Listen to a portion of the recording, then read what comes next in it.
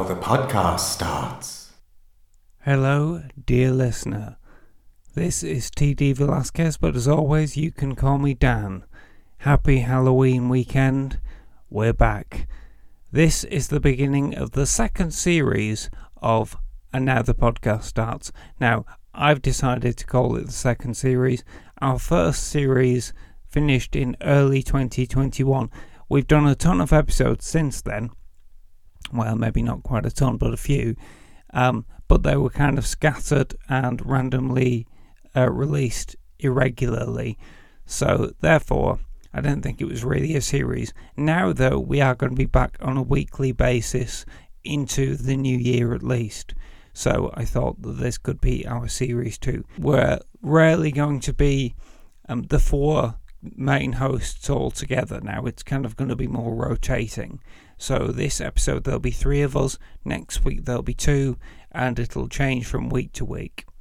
As in the previous series, we're going to be joined by some occasional special guests and special guest hosts, and we're going to be looking into some of our regular strands of interest, such as questions of horror, such as revisitations of classic movies, such as missed classics that certain of us have never got round to seeing somehow. And we may eventually get back to some of our early drivers, such as looking at the films of Christopher Lee and Peter Cushing, and looking at the latest two Halloween movies. As you may remember, we put a lot of effort into covering all of the Halloween movies when there were only 11 of them. But now there are 13 of them, and some of us, including myself, have not got round to seeing the most recent two, so we're not in a position to talk about them yet. But we are going to do that. I have to confess, if you're wondering, sure, I'm a fan of those movies, and I've devoted a lot of my life to them, but I've heard such mixed things about the most recent pair that I'm not sure I can bear to watch them just yet.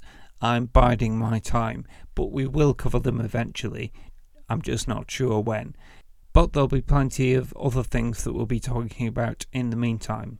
This week on the show, I am going to be joined in just a few moments by film tutor and writer Kirsty Worrow and writer and critic Ian Winterton to discuss this year's movie Men by director Alex Garland. Now, if you've never heard of or seen Men, then I can give you a sum up of its content. I say its content rather than its plot, because it's not really a plot-driven film, as you'll discover. The movie concerns a young widow by the name of Harper Marlowe, played by Jessie Buckley, recovering from the recent traumatic apparent suicide of her husband James, played by Papa Asiadu. She travels to a remote English village called Kotson, where she's spending a period of recovery. She rents a house there. However, all is not quite what it seems in the village, and her trauma is going to haunt her through the movie, particularly in terms of her relationships with all the men in the village, who are eerily similar. In fact, they're all played by one actor, Rory Kinnear, although Harper doesn't really seem aware of this at first. But the events in the film become progressively more nightmarish and more related to her initial trauma.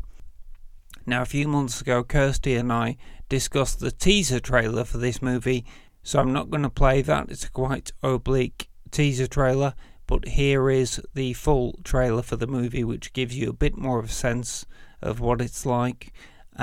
And following this, Kirsty, Ian and myself will discuss the movie in spoiler-free fashion for 20 minutes or so, and then following that we're going to go into full spoilers. I will put a time code in the show notes to let you know where the spoilers are going to come in if you want to avoid them. So, enjoy.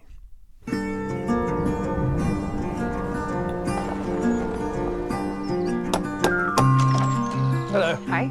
Mrs. Marlowe, yes? Harper, yes. Do, come in. The words I have to say. It's a beautiful house. But they're true. Would it just be you staying, or? Excuse me? Mrs. Marlowe? No? No. Until you give your love, there's nothing more that we can do. Apple from the garden? Yeah, it was delicious. No. Mustn't do that. Forbidden fruit. Oh, God, sorry, I'm joking. Oh.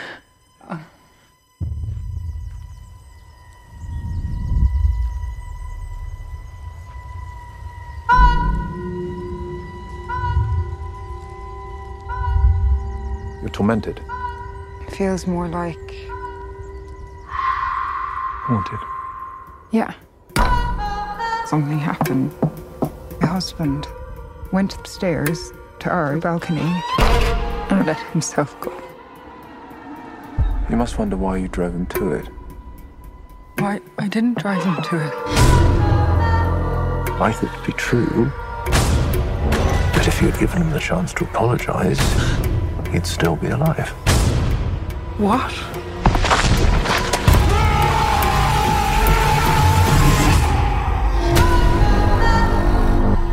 A man followed me out of the woods. He was stalking me. What makes you say that? I saw him twice. Twice. I don't know if he saw you once.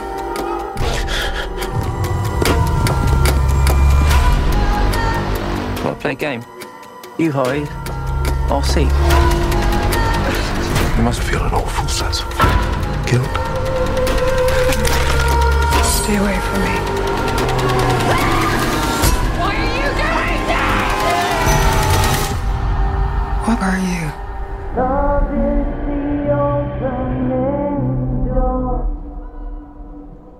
Okay, so dear listener, to discuss Men, I have here Kirsty Warrow. Hello, Kirsty. Hello. You and I discussed the trailer for this a few months ago, and you sent me a you sent me a message saying, "Can we discuss the trailer for Nope and Men? I'm really excited about it." And I said, "What's Nope and Men? Never heard of it." But at least I now know the answer, half the answer to that question. I haven't seen Nope yet, but so yeah, I have seen both. So yeah, I will. I've not seen Nope either. Oh, well, it's rejected Ian. I hadn't introduced you, so we're also joined by Ian Winterton. God bless you. Say hello, Ian. Hello, I haven't seen Nope. You actually missed the opportunity to say hello, Ian. You know what? I was listening to a podcast the other day. I've listened to a few episodes of it. I won't name it.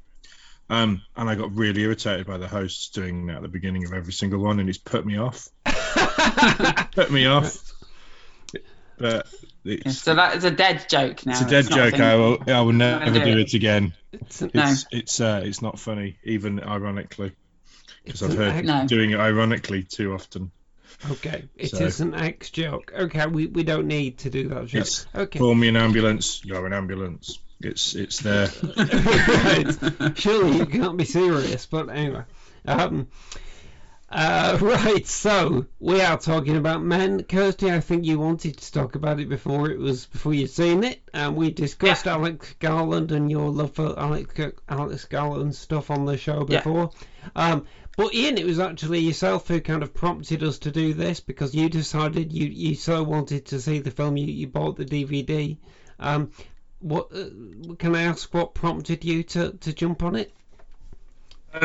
Because Alex Garland, I guess I'm a fan in that his movies are always interesting. I'm always glad they've been made. I don't. We'll come on to what I think about his individual films and this film, but it just looked really cool, and I heard it got very mixed reviews, and I just thought it looks.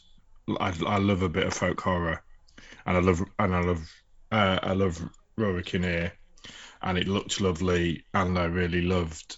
You know, I've never hated anything Alex Garland's done. So I thought that's worth $9.99 or whatever it was from Tesco's. And then we actually watched it at your house, in the real world on your projector. So it was extra special. Can I say that obviously it was lovely to have you come round to my house, which had never happened before, and we got to watch this film on the projector while eating a massive pizza which you brought with you. So that we got to boys' night. Yes, it felt like a true cinema experience because it was on a nice big screen, but also we had huge amounts of pizza. Yeah. So it was incredibly pleasurable from that point of view. Yeah. Okay. Can I just explain my? We weren't watching a Michael Bay movie. We were watching an Alex Garland movie. No. Yeah. While eating pizza and chugging lager. But, yes, we struck a balance. Kirsty, what were you going to say? I was going to I just thought it might be nice to sort of contrast my experience watching Men. So I watched Men at the cinema, I think the day it came out, with a load of my students because we study Ex Machina for one of their exam papers, and part of what they have to consider is the idea of, maybe potentially the films that we study as being products of auteurs. So, obviously I talked to them about, kind of his oeuvre, his themes and his kind of aesthetics, and then we went to see Men to see whether or not it fit in, but most of them kind of, again, no spoilers, kind of came out just, they looked like they completely shell shocked. Just like, what have I just watched? Having seen the film, wonderful. I wouldn't entirely blame them for that response. So let's talk about it in a spoiler-free fashion for 20 minutes. And imagine. So, what age are your students? Are they A-level age? Yeah. I'm going to be very generational and say, so I assume they've probably watched a lot of Marvel movies and they're just about to embark on their sort of cinematic. Because I remember going to uni, and I had that when I was 18 at uni was when I started watching actual good movies. Yeah, I think the ones because I was told to. The ones who decided, because it wasn't we didn't make them go. The ones who came were the sort of slightly more cine-literate ones anyway. Yeah. So they're kind of But even not massive Marvel fans, I would say. But yes, certainly. You know what I mean? Yeah. Maybe a film like this, which makes even people that watch lots of films go, "What the fuck am I watching?" Yeah. Imagine it must have been brilliant to like I remember showing my students Eraserhead, and they looked at me like I was a pervert from there on. Well, yeah. Well, on my course they'd already done Chandelier and L'Age d'Or and Caligari, so they're fairly kind of okay with weird stuff. I would expect nothing less from you, Kirsty, to be honest. Sorry? I would expect nothing less from you, bless you. I'm so glad that I think that's what you think. I'll take that one. I remember being the only person in my sixth form media studies class who'd seen Eraserhead before we started term, and having a bit of a quick rapport with the tutor because I knew about things like that. But yes, most of the people in the group would not have been able to take that film in the early stages of A-levels, just as they wouldn't probably have responded very well to Men. It might have been a bit of a shock. So let's talk a little spoiler-free about what we think about the film and whether we would recommend it to people or how we recommend people should approach it. I think, Kirsty, you should take the lead on this. So I think ladies first. Well, that seems appropriate. It seems appropriate. Like just commenting to Dan before Ian about feeling sort of slightly outnumbered on this discussion. So well, how fitting. Yeah, I know, indeed. But maybe we should just just lose one of you and just have four of you. Yeah, I look like Dan now.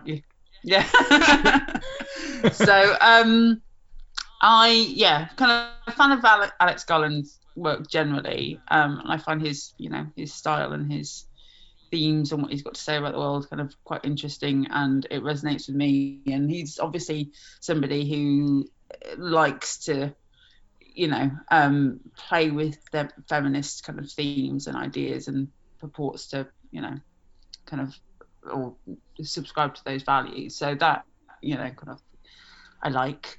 When I saw the trailer for Men, I you know, it spoke to me because it's English countryside and pagan imagery and folk horror and horroriness, and it's by Alex Garland. So I was intrigued and excited, and, you know, curious about the resonance of the title. I also love Rory Kinnear, who is just brilliant in everything that I've seen him in. He is. So I was very excited about that. So I'm kind of pleased to say that the film for me didn't disappoint.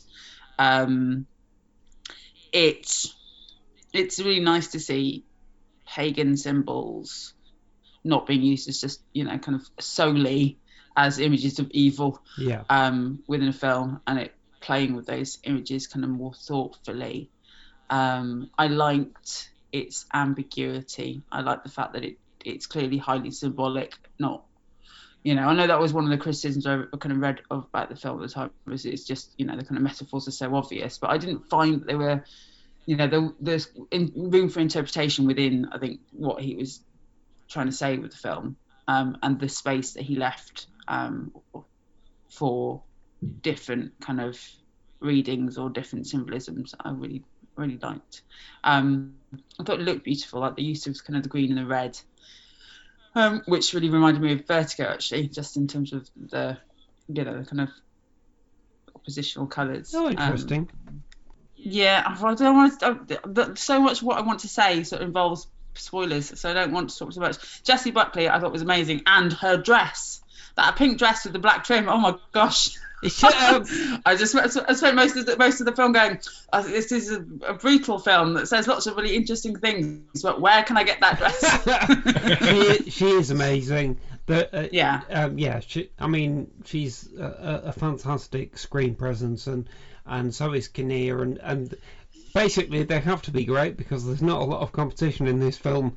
No. I was about to say how spoilerific it is to say who Kinnear plays. Well, is that in the trailers? It is in the trailers. It's well known that Kinnear plays more than one character. That's all right then. Yeah. We can at least go that far. All of the male characters except for one, doesn't he? That's except for James. I guess so. Are there not even any, maybe a couple of extras who are male? No. Because there's a couple of small female characters who just have a couple of lines, like the police officer. Mm-hmm. Yeah. There's a police officer, and then there's her friend, and then that's kind of it. And that, I kind of like the sort of scope of it in terms of it does fit, like it, you know, it has that really contained sort of feel that a lot of British horrors do. Yeah. And it made me think about, have we talked about Borderlands? No, not in detail. We have mentioned it. But yeah, it kind of, I think that's sort of the emphasis on the church setting and the sort of kind of the way that, yeah. I mean, they're two very, very different films, but the men's kind of use of sort of cosmic horror aesthetics I really liked as well. I just sort of sense of horrible, creepy, you know, universal, celestial. Yeah, it's really intriguing. It's an interesting thing that cosmic horror and folk horror kind of are the same, but feel very different. But there's an intersection going on. They're all about the kind of the relationship between the human and the universal, I suppose. But in different, they use different kinds of nature. Ian, what can you say in a non-spoiler way about your thoughts on the film? I didn't know who Jessie Buckley was because I'm an old man. I'd never heard of her before. You're not alone, Ian. When I first saw Jessie Buckley, it was only 4 years ago when she was in Judy with Renée Zellweger, and I thought, who's that very good supporting actress? There's something about her, she'll go far. And then looked her up and realised she's already a massive star and a sad lead roles in tons of independent films, and is a musician, and she's brilliant. Yeah, absolutely. Yeah, well, in a similar way, when It's a Sin came out, and then suddenly Ollie Alexander was duetting with Elton John, I was like, how the hell has that happened? And because I didn't realise Ollie Alexander was a very famous pop star. Well, before he was in It's a Sin. So I think of all the things, I think music has fallen away first in my getting old. I do not listen to new music.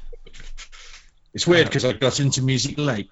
like I was the sort of kid that got bored of music if it was on Swap Shop or whatever, and wasn't into it till about 16, and now it's the first thing to go. Is how it feels. I'm just not bothered about music or going to gigs. I used to like it, and now I couldn't give a shit. Anyway, slight diversion. Slight tangent. Tangent. Yeah. Men. It's weird. It's been 2 weeks since we watched it, and I'm still processing it. Which is quite a thing to say for a movie.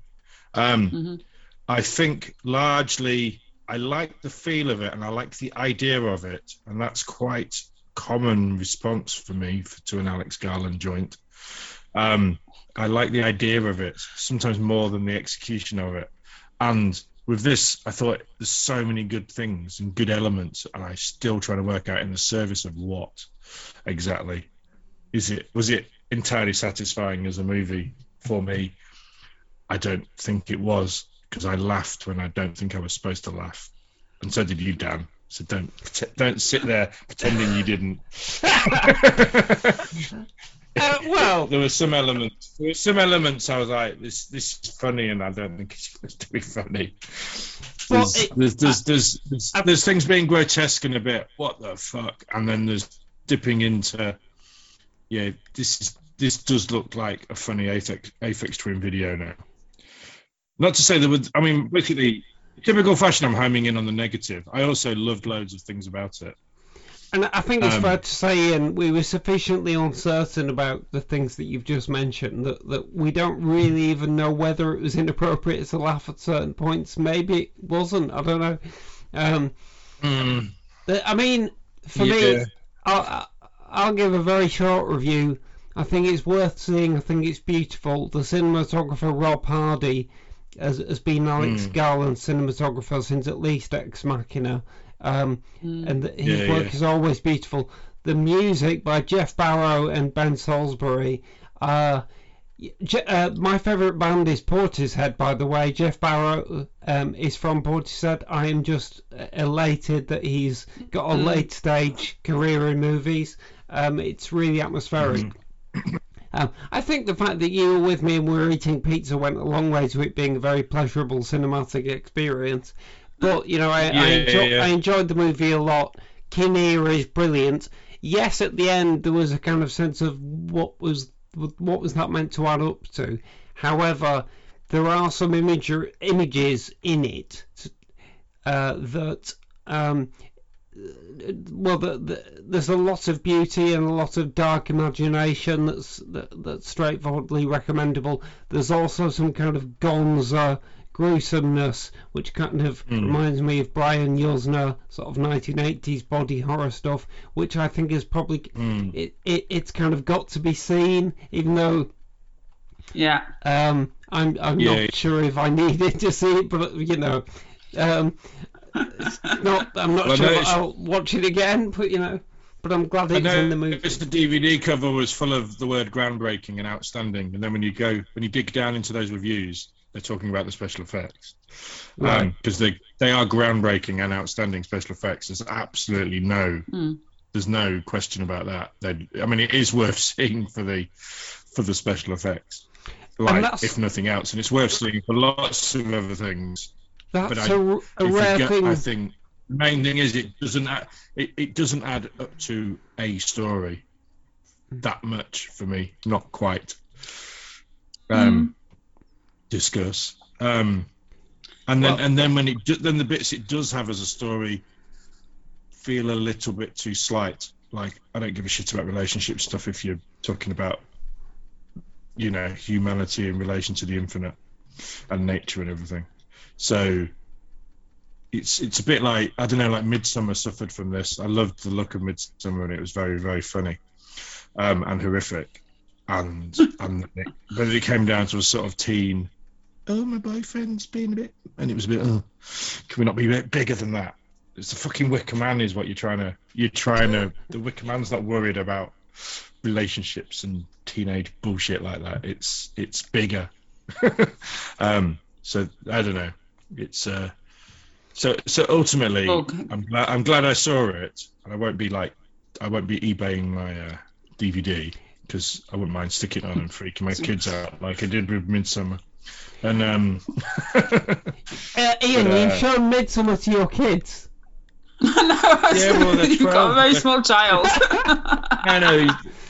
When he was the middle child when he was 12. So Okay. Yeah. Not my 7-year-old. I'm not mad. But no, Just making Midsummer. sure. He just thought he was there going. I mean, he did nearly throw up at the midpoint, and I thought, oh, maybe I'm gonna have to turn this off. I said, do you want to turn it off? He went, no. But he literally looked like he was shell shocked after it. It's absolutely brilliant. And he was just running around telling all his friends they've all got to see it on Netflix since. So I've started a craze for 12-year-olds watching Midsummer. Well, we're probably going to need to move into spoilers shortly, so let's just have a couple more thoughts. I'll say something, and then Kirsty, if you want to say, if you've got anything spoiler free that you still haven't said, then you know. Well, let me say my bit. I would just say that with regard to the Midsummer thing, and I think it applies to men as well, it's kind of a question of which end of the telescope you're looking down, as in whether the emotional story being told is bigger than the universe, if you know what I mean, from the point of view of the person it's happening to. And I would also say that this movie, we talked about special effects being extraordinary, things like that. I think that makes it generically extraordinary, because you don't get that sort of thing mostly in folk horror. Folk horror is mostly about atmosphere and mystery, which is one of the reasons I love it. But this kind of goes into something else, and I think that's an interesting kind of juxtaposition. So it's a film I definitely watch, if only to have conversations about. You know, it's definitely worth talking about. Kirsty, is there anything you'd like to say before we go spoiler? It's a difficult one, actually, because Ian, what you were saying about it, you know, not finding that it had a kind of a big enough story, like, and again, I kind of go back to Vertigo. Like Vertigo kind of, you know, it's like a Scorsese talked about Vertigo as sort of being like the plot is really thin. It's just this thing that you hang other things on, and I kind of think that Men is like that for me in terms of it's, you know, it's about bigger things and a sort of plausible story. But that idea of, you know, not having for you a big enough, you know, kind of resonance or whatever, or I can't remember what it was you said, but I remember the thought that I had when you were saying that is just that actually for me, and I don't want to make it gender already, but here we are. It, you know, as a woman, it feels like a really big story, like a really big, relatable, universal story that taps into, you know, something that a lot of women I know relate to, which is that sort of feeling of not feeling safe, of not feeling like you can express yourself or be in the world unbothered by men. And you know, and so there is, you know, for a lot of us, a sort of really primal fear around some of the things that the film plays with. So for me, it does feel like a really elemental, large story, even though that on the face of it, you know, it's about one woman who goes to the countryside and just won't be fucking left alone. Yeah. You know. But I think as a man, I'd have been fucking terrified in that village as well. Oh yeah. But again, this is one bloke and he looks the same, and you know. Yeah. I get that. Yeah, that was one thing. Like all the men being played by Rory Kinnear, apart from, you know, her ex, from London, but that was effective. But then it was strange when we did see a woman, like the female police officer and things like that. That kind of made me go, okay, well. Yeah. There are people, and she's got a mate on the other end of the phone, so. But also, she isn't aware that they're all played by Rory Kinnear, is she? That's, you know, they're all played by Rory Kinnear for the audience's benefit, so that we can look at them all and think, these are all linked by something. It's, you know, and these characters are linked by being men, but if they were just played by a load of different male actors, we wouldn't the connection would not be apparent to us, but because they're all played by the same it is actor. men. They're all the same. Well, I don't know if it can be read that reductively, but we'll get into that. Well, I don't know. Well, yeah, I'm sure there are probably plenty of people out there who read it exactly like that, and both both women and men, watching it, kind of looking into that. I'm not sure it's quite as simple as that, but I think it's definitely deliberately trying to occupy a symbolic and kind of dreamlike space, so that you can, as spectators, we can kind of look at it and think about it and think about what the film is saying to us and how it relates to our experiences, so that we're not. It reminded me of going to a remote village, and this is going to come across as sort of an Englishman being anti-Welsh, but this is just something that generally happened. I went to a little village when I was going to visit Portmeirion, and where we stayed was in the middle of nowhere in North Wales, and I swear I kept turning around and thinking the same bloke was following me around the pub, and I realised no, there's just a very strong DNA thread through most of the people in this pub. And that was what I was reminded of. So it was almost like, well, they all look the same because it's a small village. Yeah. And then, it was. I mean, basically they made the decision to go right. Let's make everyone look the same. Let's make them all played by Rory Kinnear. Well, and she doesn't realise. Well, she doesn't realise because in her world they're not all played by actors or an actor. They're just people she meets. It reminds me that Garland is not unfamiliar with making a big gesture to provoke the audience into having a conversation. I remember when Dredd came out, which is a movie I love, which he wrote and is not credited with directing, but is apparently the director of much of it.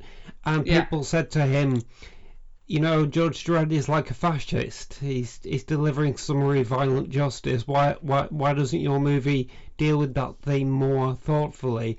And he just said, because it doesn't need to. You're already talking about it just because we did it.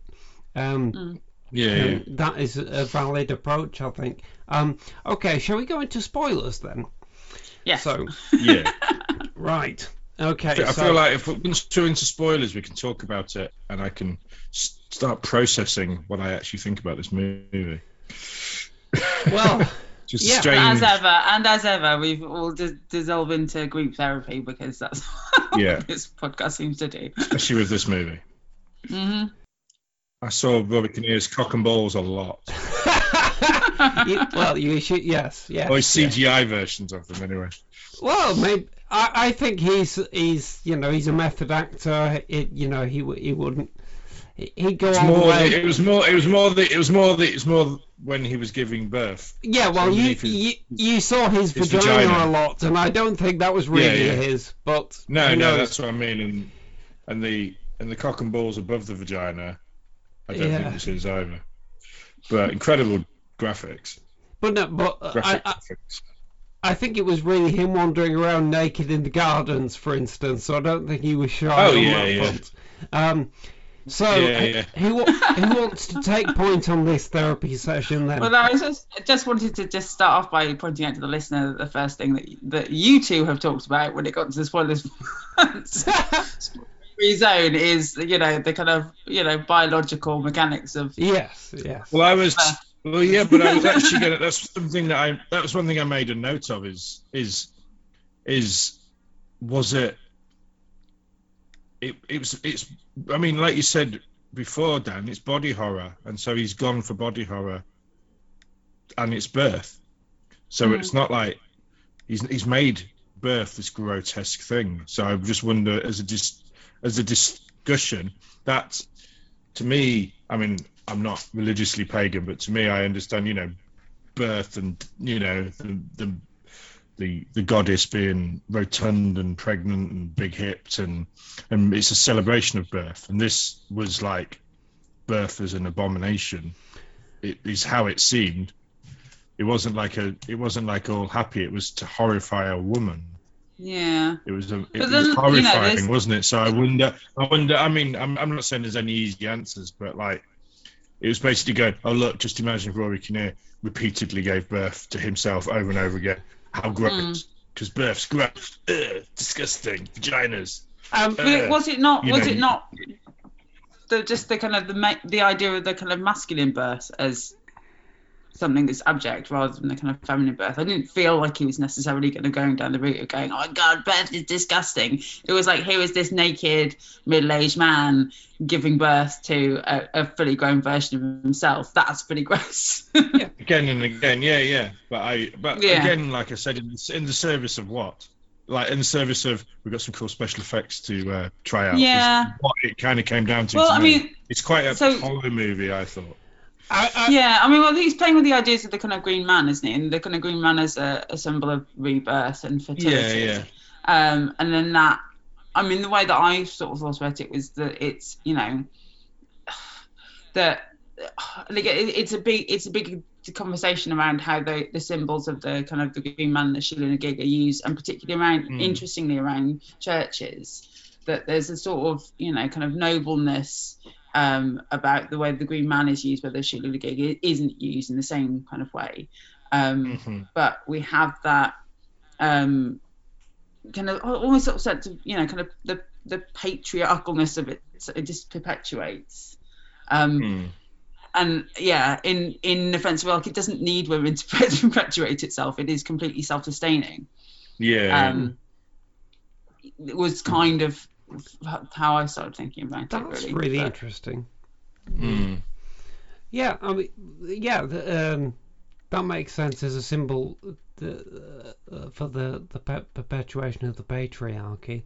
I mean, it's strange how I think Ian and I, maybe because we're men, maybe because we're just freaked out, and it switches part of your brain off. It's such an extraordinary image, but that explanation is very cogent. I'd also say in response to Ian's point about making birth horrific, you know, there's been tons of horror movies that have made female birth horrific, and in a way maybe this was just kind of a little bit of payback for that. It kind of maybe. You know, lots of women in movies have been forced to, in an undignified fashion, give birth in a horrific way to a monster or whatever. So now we're making Rory Kinnear do it, and you know.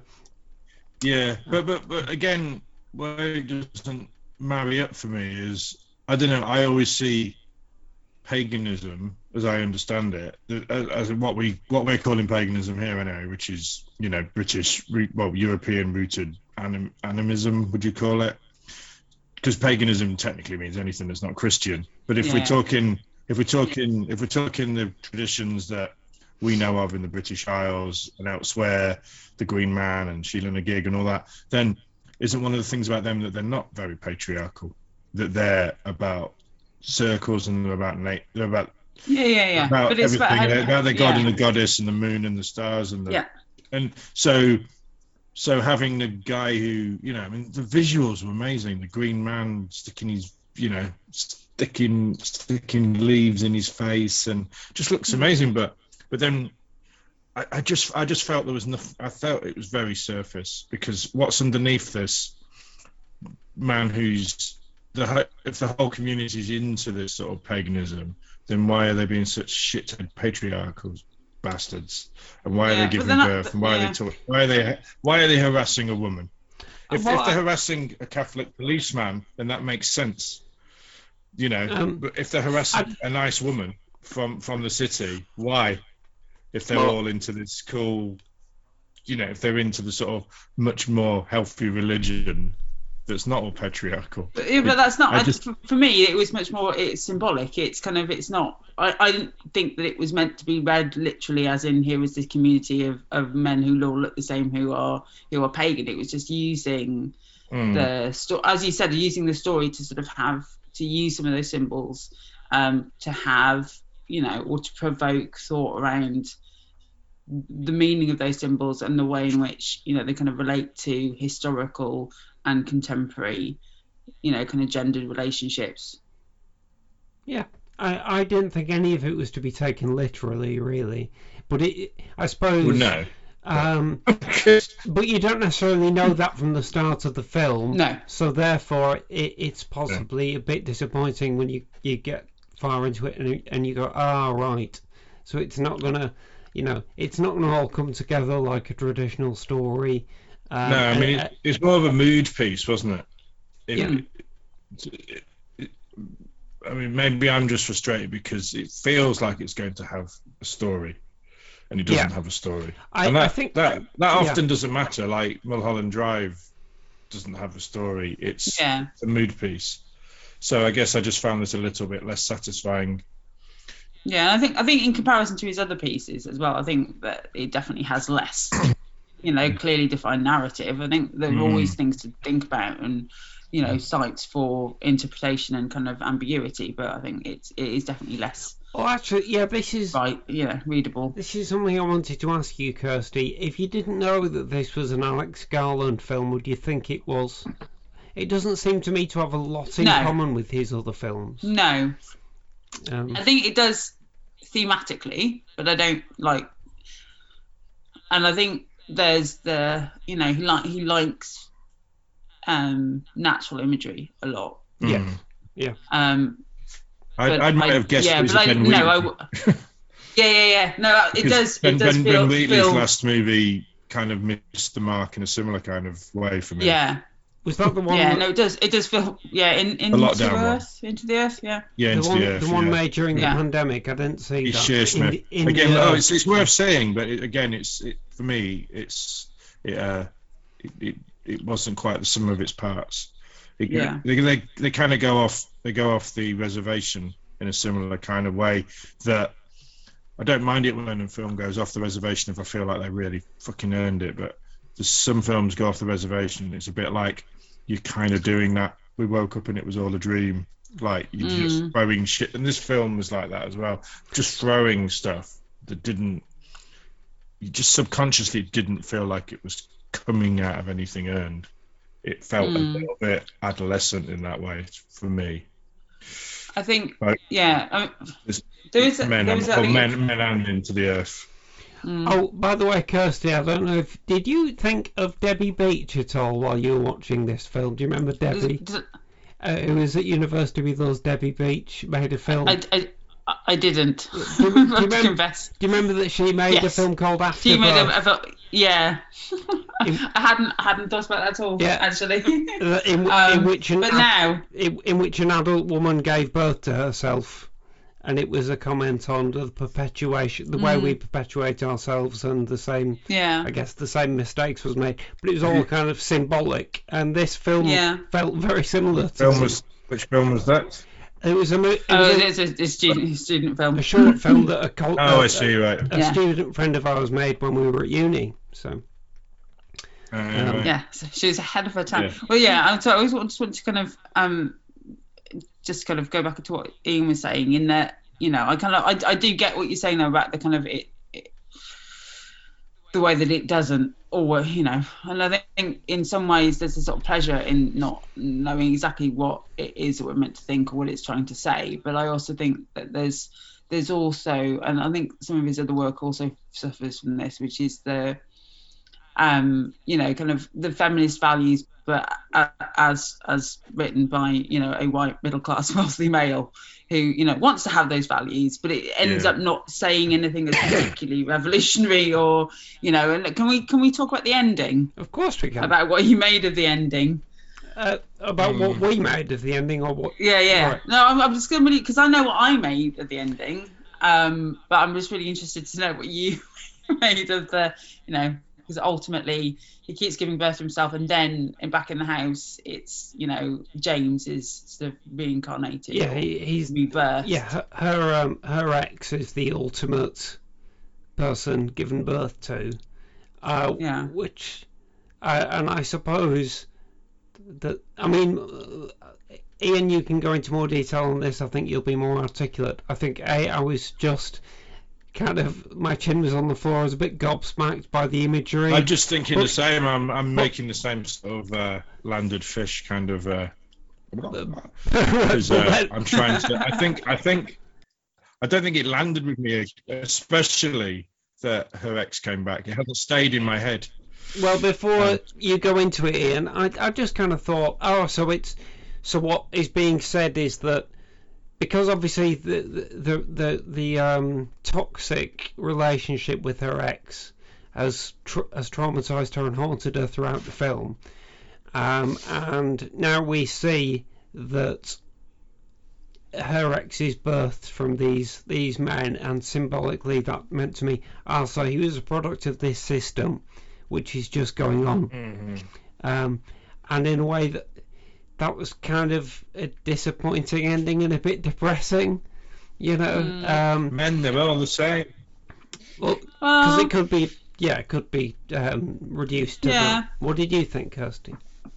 For me, it's just the kind of final moment really struck me, and actually the kind of scenes with James that sort of bookend the film. Well, not bookend the film because I know they kind of, but they, you know, it feels like that's the you know, the kind of argument with James which leads to his suicide, and then the end scene, or you know, so yeah, bookends. And with, so just processing, the and I'm going to get personal now, so this is where we're into group therapy. The bit at the beginning where, you know, obviously they're arguing and she's trying to kind of, you know, end the relationship, and he says, if you break up with me, I'll kill myself. Really powerful scene. It is really powerful. And what I know from personal experience and from talking to female friends is, you know, that a lot of us been in that situation where that has been a threat that has been made, and that's, you know, that's really to just sort of see that writ large. You know, I can't think of other films that have done that, but I felt like that felt like a really sort of resonant moment for me personally, and I know for others. And then at the end, when he kind of comes back, and there's a moment, and I haven't seen the film as recently as you guys have, but my recollection of it is, you know, it's like they both sort of sit down, and she asks him what he wants, and he just sort of gives her this sort of like knowing look. And what it felt is that like all of that abuse and that torture and the demand for attention that we get all the way through from these men towards her is just that, you know, it's just that sort of sense of wanting attention and wanting, you know, acceptance and ultimately love, despite all of the kind of abuses. And that just, you know, that felt like it wasn't like surface level, like, oh, here's the final moment, and you know, fuck off at the cinema. But it felt like a really, for me, kind of like, God, that's depressing. But if that for me is, you know, or at least again, and I know other people have read this that way, that sort of sense of, gosh, really? Is that then? This is how you're going about getting our approval and our attention? So, or did you feel like it was ultimately sympathetic towards that kind of man then, in saying that he meant well, really? No, I don't think he means well. I just think that, you know, that there's certainly a reading about the way in which the system encourages. But she breaks free. But for me, what seared into my brain was when you said the ending. For me, the ending is obviously her mate turning up and her mate being pregnant, and so Jessie Buckley's character sort of breaks free of whatever the nightmare, and goes off with her mate. So she gets rid of the toxic men. But goes off with a pregnant friend. So ultimately, it's quite an uplift. Well, I mean, if it had a narrative that had carried me, it would probably be an uplifting ending. As it was, it was a series of stuff that happened for the last 50 minutes, which, so you know, so it was for me. I felt like I kept thinking of the Aphex Twin videos. Like, I don't mind the Aphex Twin videos; they're amazing. But you're not watching that to go, oh, what's the story going on in this? You're watching it for a series of cool videos, just fucked up music. And I felt a bit like I've just watched a 90-minute version that didn't really matter about the story. because I was just watching a bunch of fucked up images. Yeah. And they were very good fucked up images, but I don't know. I mean, you have to be careful not to start reviewing a film in the sort of what I would have done is, because there's nothing worse than that. But I don't massively think, I don't know. It's like he half did a story and then he kind of went, oh, there's loads of shit that doesn't really make sense, but it doesn't matter. Is how it felt. He might be able to sit there and go, this is exactly what I meant. But I didn't feel like I was in. I didn't feel like I was in the presence of someone who knew what was going on in their own film. Well, is what it felt like. If I may be permitted to psychoanalyze Alex Garland for a minute, I'd like your take on this. I feel like he's still apologising for Ex Machina, in the sense that Ex Machina is a very good film. I like it. I've seen it more than once. I'd say that was one of his. I'd say that's probably his best film. Well, maybe, but he got, I remember he got a lot of criticism for being misogynist, and at first I didn't get it, and I thought, hang on, it's got an interesting female character, it's got a kind of complicated discussion of relationships, but then I realised, oh wait a minute, it's a movie which is trying to comment on male-female relationships that has no women in it, because the only women in it are androids built by men. So then he does Annihilation, which is an all-female military team, and I like Annihilation. I just remember there's no real reason in the plot why this needs to be an all-female team, is it? Maybe it is in the original book, I don't know. But I just thought, he kind of, it's like a balancing thing. He's like, oh, there were no women in my last film, so I'm going to have mostly women in this film. And now he's still trying to. He's trying to find different ways of connecting to the female audience. I mean, we're straying into talk about Ex Machina, but I don't buy that idea that there's no women in Ex Machina, because he didn't build a fucking android. It's a female character. It's like saying, oh, most of the people in Blade Runner aren't real. They're androids. She's still a female character. The characters, the men in Ex Machina are horrible cunts. I'm sorry. I'm sorry. But they're horrible misogynists. He says using that horrible word. They are, but the point that I'm making is that the movie doesn't have a female viewpoint. But it has an android. He's been built. He's been built by the male gaze, and then she breaks free. So I've got a lot less problem with Ex Machina. Ex Machina, I'd say, was his most satisfying film. No, it is. What I'm saying, I'm not criticising it as a narrative, and like you say, we don't want to get too deep into it because we're talking about men. But the story is fine, but the point of view, it's a story all about men. Which feels like it's about women, but it's not. It's all about men. It's about how they see each other and what they try and create. And Kirsty, go on. Yeah, well, I mean, I just go back to the kind of criticism of Ex Machina. I totally get that. I mean, I kind of that there's a sort of sense with Ex Machina that he's trying to have his cake and eat it in terms of commenting on the male gaze whilst also using the male gaze. Yes. And so it is a bit problematic from that perspective. I disagree with the idea that there are no female characters, because I do think, whilst there are limited characters overall, they're all clearly gendered, whether or not they're real or, or the gynoids or not. But for this one, I felt much less like it was and I think maybe this is because it is so kind of ambiguous in what it's trying to do. I felt less like it was a male writer writing a female character. For me, as a female spectator, it felt much more I could find more truth in it. There's a beautiful scene at the beginning where she goes she's exploring the area, she goes off on a nature walk, which is something I do, if I can, daily. And that sort of sense of the background threat of men existing in those spaces as something that is potentially threatening is something that, again, I deal with every day in my life. Yeah, I love those sections. I love the first half of the film. Basically, it's just when it became apparent to me that this was just going to not actually have a story. When he's, anyone can set something up to feel like it's going to have a story.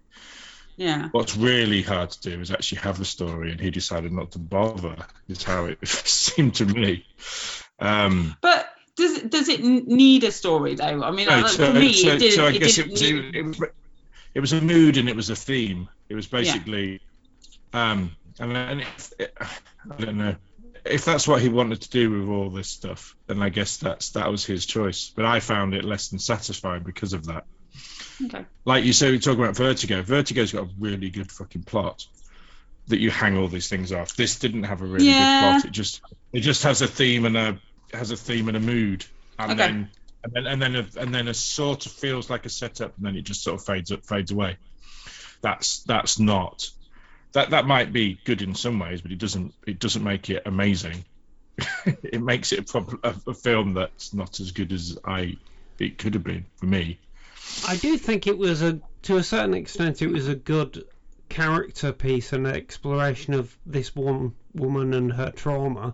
All the guys, in a way, if you wanted to interpret it in a literal way, I mean, it would be something horribly simple, like, it's all in her head or whatever. But the fact is that the male characters in it are not important in the way she is. We're getting her viewpoint, even though weirdly we see that all the men are the same and she can't. But we are working through her trauma at the same time as she is, and I think that's the most successful stuff. I think you really feel with her, and you feel what she goes through. And like you say, Kirsty, I think it feels authentic. I don't think she feels like she's a puppeted character by a male writer. I think she feels like a real person.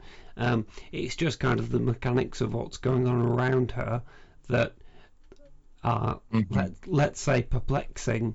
But at the same time, do you need a really complex story when it's essentially this? If the film has a story, it's woman is learning to deal with ingrained trauma and it doesn't need a complex story, but it needs a story, not just the beginning of a story and then no ending. Can I connect this to? So I was just thinking, Dan, as you were talking, it's sort of, I don't know why, but my brain is only just connecting these things down. It felt a little bit like Antichrist. Oh, right. In that, with Antichrist is also about kind of dealing with trauma. For me, where Antichrist fell down as a film was when it, in the second half, gave itself over too much to genre. Okay. When it becomes sort of, kind of a couple, one attacker, one victim, right? And into the kind of violence. And I think that, for me, whilst it was spectacular and was clearly, kind of ideologically quite rich in terms of what I felt I could see in it, that it did fall down for me a little bit when we get into that kind of, home invasion section. Okay. As stylish and as impressive as it was, it did feel a little bit like, okay, we're just, he's leaning into the genre element, whereas, potentially there was a more interesting way through that part of the film. That could have still ended up with Rory Kinnear repeatedly giving birth to himself. Yes. Yeah. But that, kind of the bit with the priest in the bathroom was a bit, and then the kind of boy as well. Let's just say, because we can only say this in spoilers, it's not a very rich thing, kind of very deep thing to observe. But I loved the recurrent image of as Ian termed it, the bifurcated hand, and the way that Yes. all the characters are linked by having this split open hand. And also, I really like the character, the sort of nice posh knob. I think Mark Kermode described him Jeffrey. as Tim Nice but dim. Yes, Jeffrey. Yeah, he is quite nice and sympathetic. And until he's not. Well, I kept thinking of Harry Enfield and Chums a lot when I was watching this, mixed with maybe a bit of Monty Python. And I think that's where Little Britain you mentioned where it as well, also Ian. lost me a bit. A little bit of what? Little Britain you mentioned. Yeah, Little Britain. Yeah, that was the one that I said while we were watching it. So, there were quite a lot of things pulling in different directions, and that makes for a fucked up film. But I'm questionable of how much of that was intentional and how much of it was just we've got some mad stuff, we're just gonna throw it out and see what effect it has on the.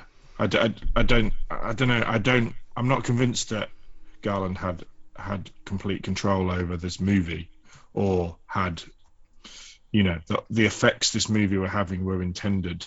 I don't know if that makes sense.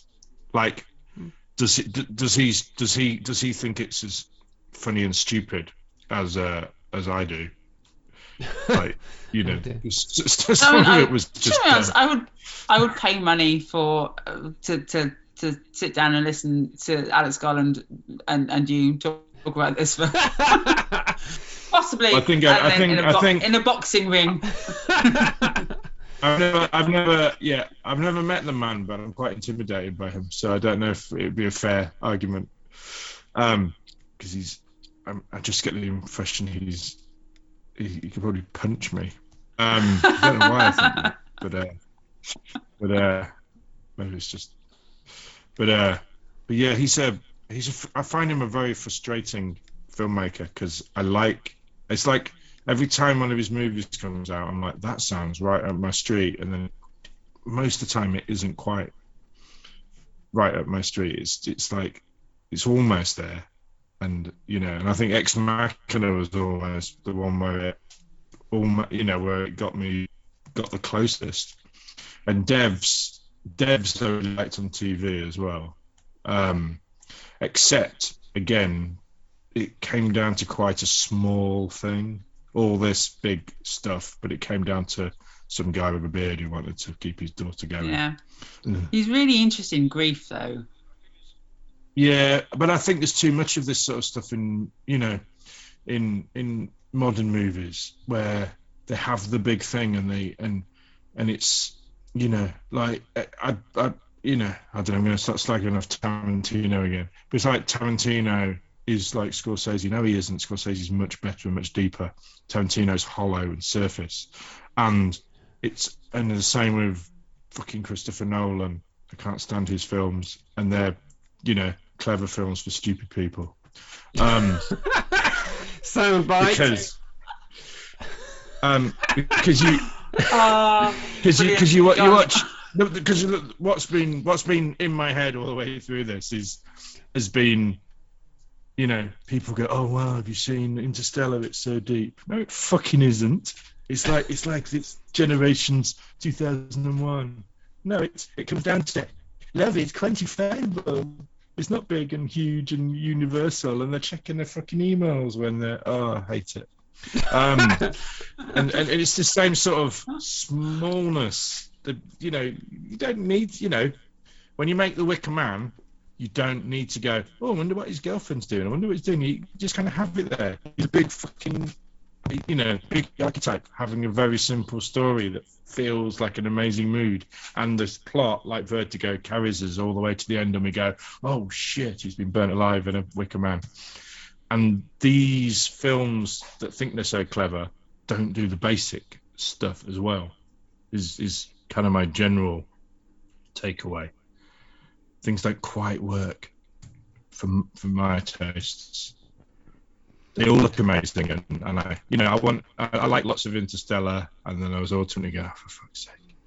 And I just have that feeling so often with so many films. They're all surface and they're all so small in their outlook, even though they're pretending to be big. But Alex Garland isn't quite in that camp. He is, but the end of Devs. Did you find Devs a bit disappointing? I mean, I loved it, and I was watching it as a TV thing. But then the ultimate, this is why he's doing it, felt a bit. Could he not be doing it for the big reason? Yeah, but I would think that the big reasons are. Yeah, but it's human though, isn't it? It's like Yeah. Trying to solve a really human, relatable kind of emotional problem, albeit in a fucked up, bizarre sci-fi way. But ultimately, and again, I think those big stories are solved, but are made sense of by the kind of human reasoning behind them. It's kind of Frankenstein, isn't it? It's like, why does Frankenstein do what he does? Like, Well, that's why Ex Machina for me was his most successful film. And I think weirdly, I'm sort of formulating this on the hoof, but weirdly, what people find uncomfortable about Ex Machina is probably because he wrote that script and didn't quite censor himself. And so it feels convincingly like what a bunch of tech bros would do if they could build androids. So it's more realistic, it's more emotionally true, because it's basically the likes of Zuckerberg, who are misogynistic fuckwits without knowing it, making this horrible thing and going, well, if you're going to make an android, she's got to be a babe. And they make a babe. So in the moment, he wasn't worried about the misogyny of that, because those characters are misogynistic. And so weirdly, it's not a overtly misogynistic film. It might be slightly misogynistic in that the characters are, and he was probably acting a little bit more unpoliced, but he was also making those characters be much more real, and the situation more real and more uncomfortable, because these horrible men who, masters of the universe, also, well, we're going to make our own version of beautiful, what we think of as beautiful. That's what the android's going to look like. And then you're left going, well, I have to cast someone who looks like that, who looks like a model to be so that's why it's more uncomfortable. But I also think ultimately that's why it's much more successful as a movie. But God bless him, because he makes some crazy. They're never boring, and I'm always glad they're there. But he hasn't hit like gold that often. But he's still quite young though, isn't he, in terms of his career, in his directing career? He's still got time to, you talk about kind of Tarantino or Nolan in comparison to Scorsese, but there's like a kind of 30-year gap. There's a good yeah. I think there's a good trajectory as well. I don't think he's made a bad film or written a bad film really, but he's probably not made a really, really great one yet either. He's kind of building up. No. I mean, it's brilliant, but for me, they're always more interesting to think about than I haven't yet been that the first half of all his films I really enjoy. And then there's just something, maybe it's just not for me, because it is a taste thing. There's a certain type of thing. But I love the way they look. I love themes he plays with. He just never quite gets there.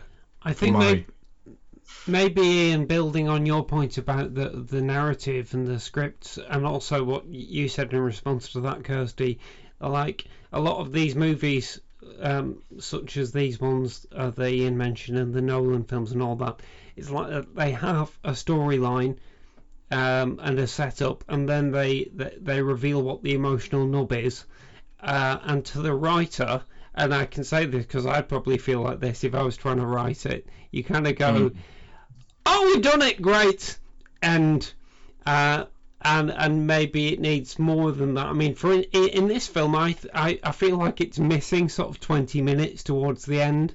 I think just about where the home invasion stuff kicks in, there should be more complicated things going on that knit it all together.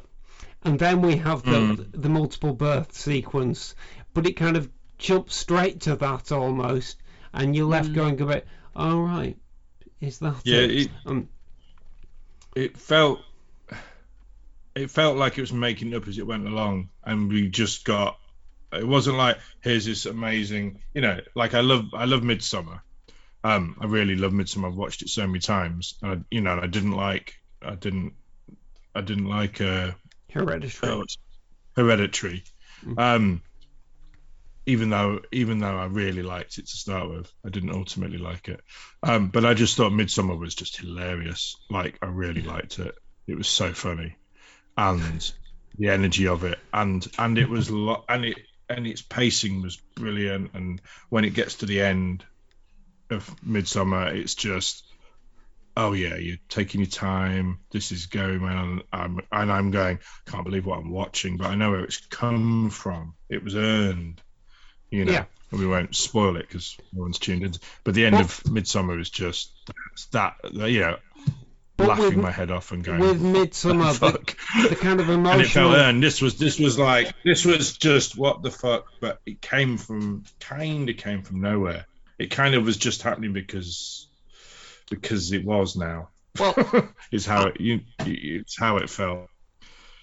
I know what you're saying. I think it does. The ending does grow out of what the film already was and the themes that it was exploring, and the trauma of the character.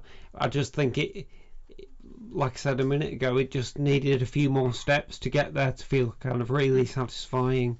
We've only got that, and that shift towards the end where it sort of goes into slightly more kind of cosmic horror styling. That's the place where for me, I'd want to see more. Kind of, not sketching out, but more work around. I mean, if there was an extended cut of this, I'd quite happily sit down and watch it for 3 hours. Quite happily. Is it really 3 hours long? No, it isn't. I'm saying if there was. Oh, if there was a 3 hour extended cut, I would watch that. Absolutely. Yeah. Me too. Well, sometimes films have been, cut down when they shouldn't have been, and other times they're left to run too long, and this is all part of the art of it, isn't it? But I would actually, you're right. I enjoyed being in the world, and I was really enjoying it. It just it was a bit abrupt. Like we've all kind of seemed to have reached agreement on. It was a bit abrupt.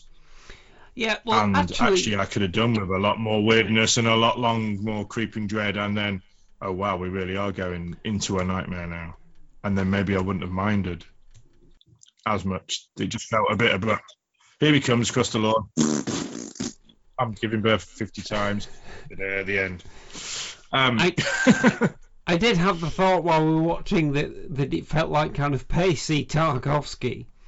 It reminded me of Andrei Tarkovsky's Stalker and like mysterious people wandering round in woods and things. But I thought, but I'm enjoying this. It's a lot pacier because I struggle with Tarkovsky a bit. But maybe it could have done with being a bit more Tarko, as our uni friend Kev would have said. Tarko is where it's at. So. Yeah. Well, it's weird because I thought you said Darko because there was a little bit of Donnie Darko in not so much in this film, but just in the way that was a film that different versions of it to find the best shape of quite a weird movie. Yeah. And maybe what it is they didn't find the right shape. Probably from what I can see on the actual, in the script, they didn't find the right shape. Because or if they did have it in the script, they didn't shoot it at all. Or if they did shoot it, they cut it all out. So yeah, it's I don't know. For me, to be a really good film that I want to watch loads and loads of times, it has to be a bit more. For me, it feels like a Curie exercise, but it doesn't have loads of other reasons for me to really want to watch it a lot and love it. Whereas I've watched Ex Machina a lot of times. Yeah. It knows what it is. knows what his plot is. Its plot is fairly simple. Its themes are big. It looks gorgeous, and it knows what its destination is, and it's a satisfying, 4-star movie for me. Bang. Now, Ex Machina is a gorgeous Outer Limits episode. Yeah. Just works perfectly. We've only got a few minutes left, so Kirsty, is there anything you'd like to say in closing on this? No, I've only seen the film once. I really want to see it again, and I love a film where I look at it and go, I really want to dig into, the meanings behind little bits of this and the kind of references and different things. So for me, that's my kind of takeaway. Is it's a film that I think I will enjoy, devouring. Devouring seems like the right word. More. Yeah, I'd like more in future and thinking about more. I'd like to do that too, and I'd like to have another conversation with you when we've both watched it again, because I'm intrigued by what you said about Jeffrey when I said he was nice, and you said until he isn't. I mean, because although he's an objectionable guy, but I think he's fairly well intentioned. But I remember that he seems to disappear before the home invasion stuff. All the characters who are inside the house doing nasty things are not him. Obviously, it's always Kinnear, but Jeffrey's kind of disappeared, and I wondered what is it. He gets is he not in the car at the end? Oh, yeah. Oh, yeah, I forgot about that. Right. Yeah. She hits him with the car, doesn't she? That's true. I've forgotten that moment. Okay. Yeah. But I think, there's too much Little Britain, and obviously we haven't even mentioned League of Gentlemen. There was too many of those sort of things in my head. Hot Fuzz as well. You'll never leave. We sort of said you'll never leave when Jeffrey's blocking the road. It's. I think it's a little bit disappointing if something reminds you of so much previous stuff, and then it doesn't go on. And those things are pastiche as well. But also then it doesn't. I mean, but the thing is, Hot Fuzz is a pastiche, but it goes on. It goes beyond that and becomes its own thing. So now people will go, it's like Hot Fuzz, and it's become a thing. Whereas Men doesn't feel like it really fully realizes itself. It's just and Hot Fuzz as well. Apart from in moments. Yeah. I think it's taking itself very seriously, which is maybe something that you can always level at Alex Garland. He takes himself a bit seriously. Yeah. I'm okay with that, but I agree. Not necessarily about But... No, but it's maybe a little po-faced. I think that's why I really like Devs, because the characters. I think he's suited being on a TV series. His characters had room to breathe. I agreed. I'd almost say Devs was his best thing. Yeah, I found it compulsive. I did. Yeah. I loved it. I wasn't, like I said, I wasn't entirely sold. I would like to watch it again, but generally I went, "Oh, this is really cool." Mm-hmm. Yeah. But Men, I feel almost like mean for saying, because there's so much good stuff in it, but I feel almost mean. Can't help but feel it was dissatisfying for me. But I think we're all saying that we'd watch it again, though, and maybe that's the point. With someone who hasn't seen it before. But I've yet to watch it with Sven, which I'm actually really looking forward to doing. And I wouldn't say to Kelly, because Kelly doesn't like horror movies anyway, and I don't think she'd go. Like, I've got her to watch The Exorcist, and she could appreciate that The Exorcist was a masterpiece, even though it gave her 4 panic attacks. Whereas this, she'd go, "Why did you make me watch that piece of shit?" Is probably what her response will be. I won't be thanked for putting her through this, I don't think. So I'll have to find someone else to rewatch it with. Well, maybe we'll return to it on a future podcast, but I think we'll mention it. Now we should do more Garland. I'd like to have a excuse to rewatch McKenna. Well, And Annihilation, I wasn't bothered by ever. well, I think they're all I didn't like the interesting. destination of that. Yeah. I'd happily rewatch any of them, but yeah. So maybe I'd like to see Alex Garland do a H.P. Lovecraft proper fuck off cosmic horror. Kirsty's nodding.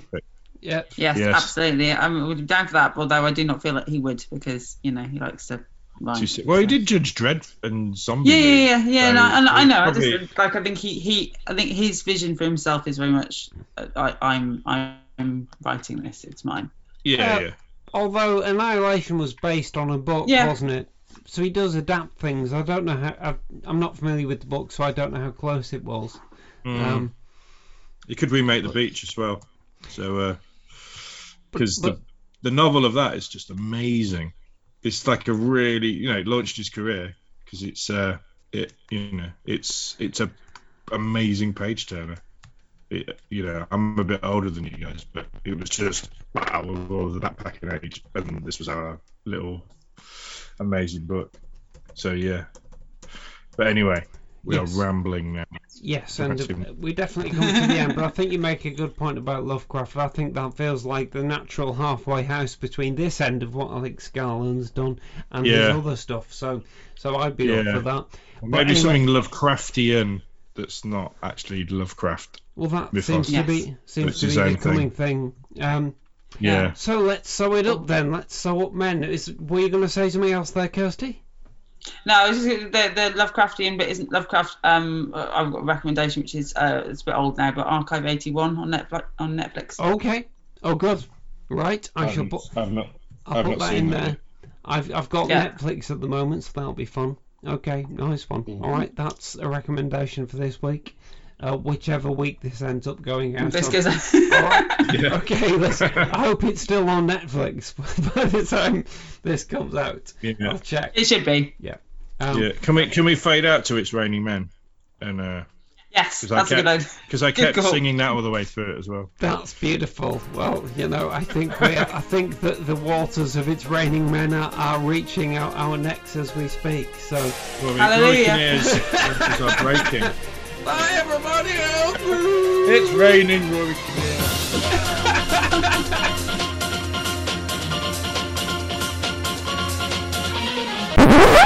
Sorry about that.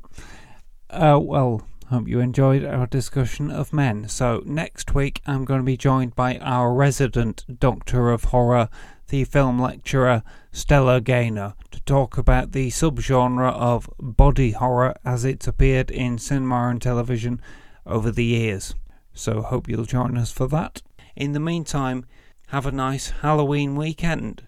We normally end the show with recommendations for viewing, and mine, given the occasion of this weekend, is simply to direct you all to watch the schedules of Legend, the channel formerly known as the Horror Channel on UK Freeview.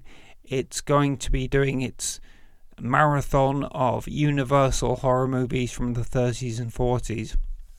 This is something that's happened before, and once again, I'll be checking some out. I think I'm going to be setting the recorder for The Invisible Man, which I think is on the Sunday before Halloween itself.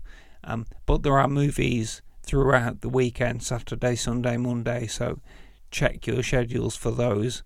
And whatever you're doing on Halloween itself, which is 3 days away as I record this, I hope you have a wonderful spooky time. I had to go out yesterday delivering some leaflets and was delighted by the Halloween decorations put up by several of my neighbours in the local area. So it should be a fun time for the trick-or-treaters around where I live, and I hope that you have something similarly festive planned for your Halloween evening.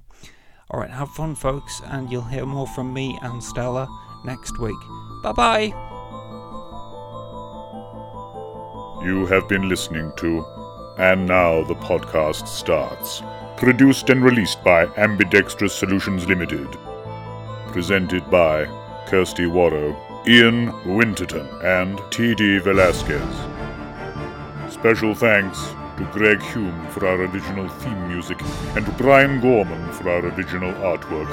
All dialogue and music clips from films, TV shows, and trailers are used for the purposes of criticism, in the spirit of fair dealing as defined in UK law, and fair use as defined in US law.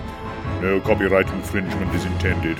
Please visit our home on the web, www.andnowpodcast.com, for more content and contact details. Or visit our Facebook pages at AndNowPod or at Lee Cushing Pod. Follow us on Twitter at AndNowPodcast or at Lee Cushing Podcast. If you'd like to donate to us, please visit patreon.com/AndNowPodcast. And now the podcast stops.